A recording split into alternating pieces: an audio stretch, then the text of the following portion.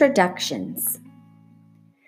When I wake the next morning, I see a little trunk poking out between the bars of Stella's domain. "Hello," says a small, clear voice. "I'm Ruby," she waves her trunk.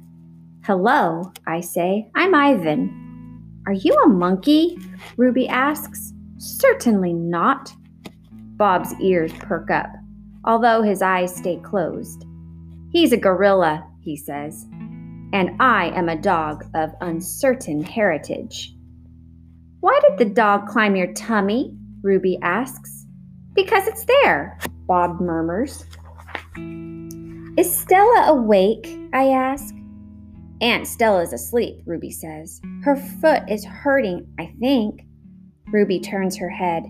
Her eyes are like Stella's, black and long-lashed, bottomless lakes fringed by tall grass.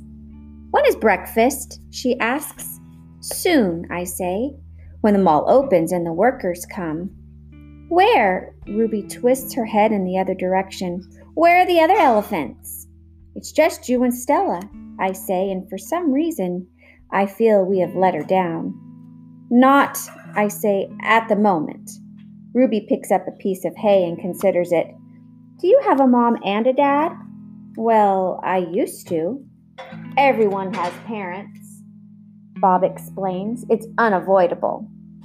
"Before the circus, I used to live with my mom, and my aunts and my sisters and my cousins," Ruby says. She drops the hay, picks it up, twirls it. "They're dead." I don't know what to say. I'm really not enjoying this conversation, but I can see that Ruby isn't done talking. To be polite, I say, "I'm sorry to hear that, Ruby." "Humans killed them," she says. "Who else?" Bob asks, and we all fall silent.